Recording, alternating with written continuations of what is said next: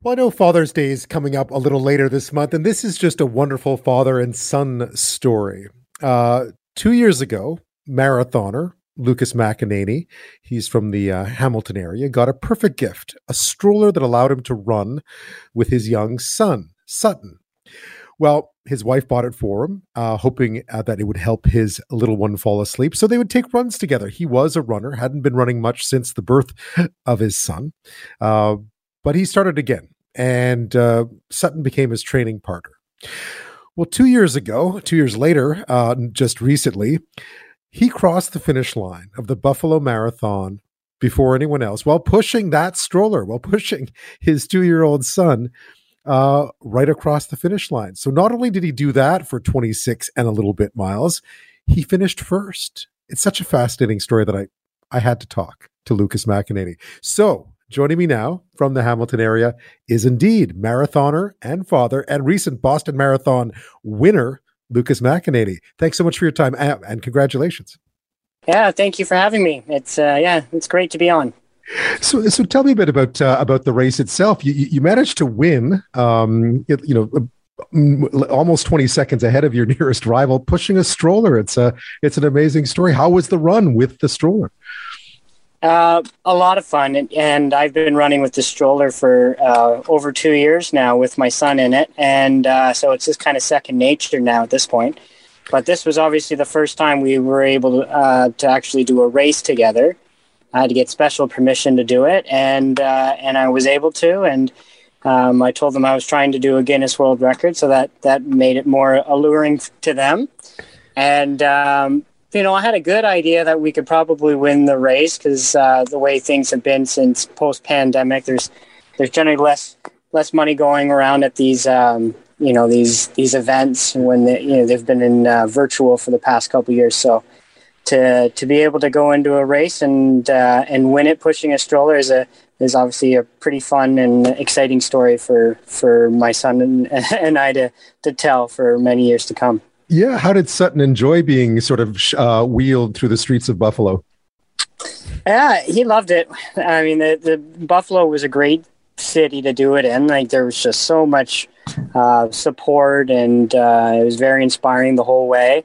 People were just were wonderful.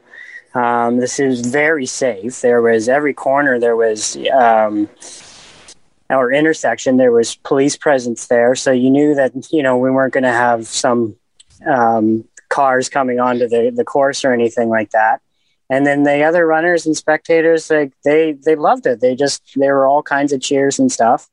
And it helped me as well. It gave me inspiration. My son just loved that there was so much to see, and being in another city. So he would point at all the cool things along the route that he likes, and he's really into cars and trucks and police vehicles, emergency vehicles. So we would talk about that the whole race, and it was the most I've ever talked during a marathon, so it was pretty fun.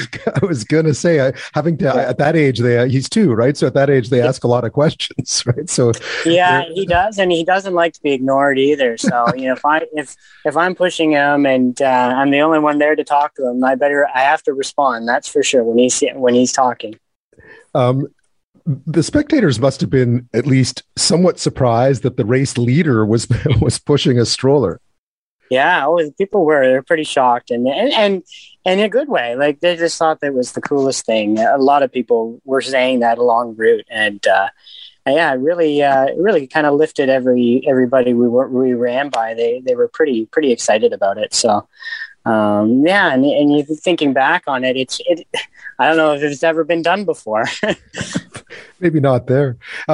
This kind of dates back to a really great Father's Day present you got back in 2020, because of course you've been to the Pan Am Games. You are an experienced marathoner who's won races before, but I guess you were getting back into running a while back, and then you got this gift. Tell me about that.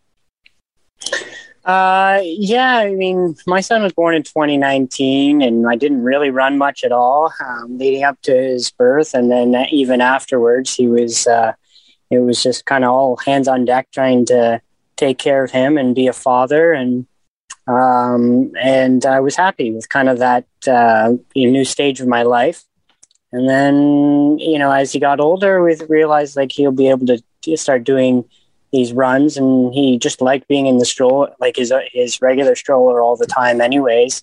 He would nap really well in it. So we decided, like, let's do a running stroller. If I'm going to actually run with him, we need to get a proper running stroller. Otherwise, I'm going to damage the regular stroller.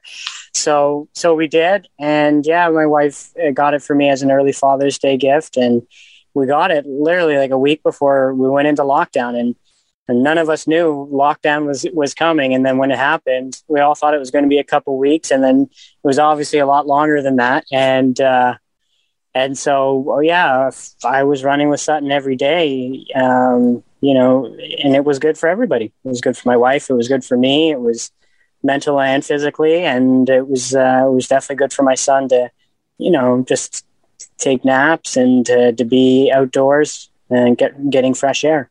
He became your training partner in some ways. Oh, for sure. I mean, I've not someone who's had a lot of training partners over the years, especially as I, started working full time as a retail manager at Running Room. I've done all my training alone since 2012. Other than like coaching, to have him as my training partner for 90% of my runs the past couple of years was pretty cool. And what better training partner, right, than your own son? So I loved it. Yeah, I mean, I remember back to that famous movie many, many, many years ago. I think 50 years or 60 years ago now, called The Loneliness of a Long Distance Runner. It tends to be a pretty solitary sport, but in this case, you've really made it kind of a bonding experience, which is fascinating. Yeah, no doubt. I mean, it's good for both of us, and for sure, we have a lot of conversations on our runs, and it is quite special. And now he's at the age where every run I do with him, and even since the Buffalo Marathon, we end up at a playground. We run around and play, and then we run home and have a snack or a treat when we get home. And so it's special now, and it's just so much better for both of us just to get out of the house, not be in front of screens and things like that. So we love it. You alluded to this earlier, because there is in fact a world record for running a marathon with a stroller, held by a Canadian, no less. I don't think most people know that. So that's what you set out to break. I gather you just missed it. Yeah, we missed it by 2 minutes. And it was about a year ago where I realized like it was a realistic goal that we could attain together. So I thought, okay, let's get serious about training and get ready for it, and just pick the perfect marathon to do it at, the perfect time of year to do it at, because you don't want it to be too cold for him. It's 2.5 hours in a stroller. So I really wanted it to be a nice sunny day that we could do it at. And 15 degrees was probably ideal in terms of not being too hot for me and being cool enough and being warm enough for him that he could really enjoy it. And the weather was perfect, and the course was perfect. It was flat, and the race organization was amazing. So we couldn't ask for a better scenario to do it in. And the fact that we missed the record was, I accepted about 5 kilometers left in the race, because I was on pace to do it up until about 5K to go, but my legs just didn't have what it takes at the end there, and I slowed down quite a bit, but luckily not too slow that I couldn't at least pull off the win. So it was pretty special that we could still win the race, and that just have an experience to reflect on for many, many years. Yeah, he'll never forget those photos. I mean, technically, he crossed the finish line before you did, right? I know it's the runner. Oh yeah. I'll give him credit for it for sure. Yeah. Yeah. It must be, I mean, for anyone who's never seen marathoning live, I remember watching the marathon at the London Olympics and others as well.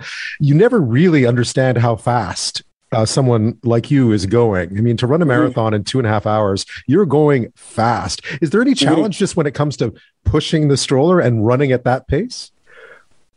I mean, it's more difficult, and the more hills there are, more turns there are, the more acceleration, which is going to increase the heart rate, right? So So I was pretty cautious with my heart rate. I would watch it and see it rise as we went up certain hills. And so you have to be kind of just thinking about it. Otherwise, you can really overwork it pretty early on. The initial part of getting used to running with one hand and always having one hand on the stroller, I mean, you learn that the first few weeks of running with them. It's awkward at first, but then I got used to it pretty quickly. And so it was kind of second nature there. It's more work and it's not as efficient, only using one arm for, that kind of arm swing.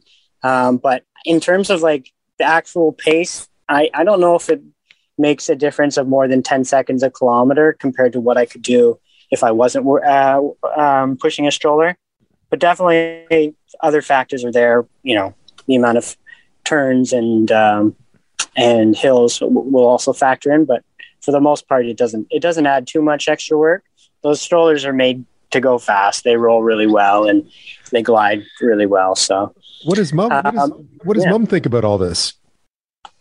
She thinks it's crazy, like all the attention from this, and I kind of do too. I mean, it's great, and obviously she loves it just like I do, and she thinks it's an amazing accomplishment as well, and an amazing accomplishment for Sutton as well. But we're always worried about his safety as she is, and so as much attention we also want to protect Sutton as much as we can too, and so she's very happy about it and excited about it, and we're both surprised on how much attention it's grabbing, for sure.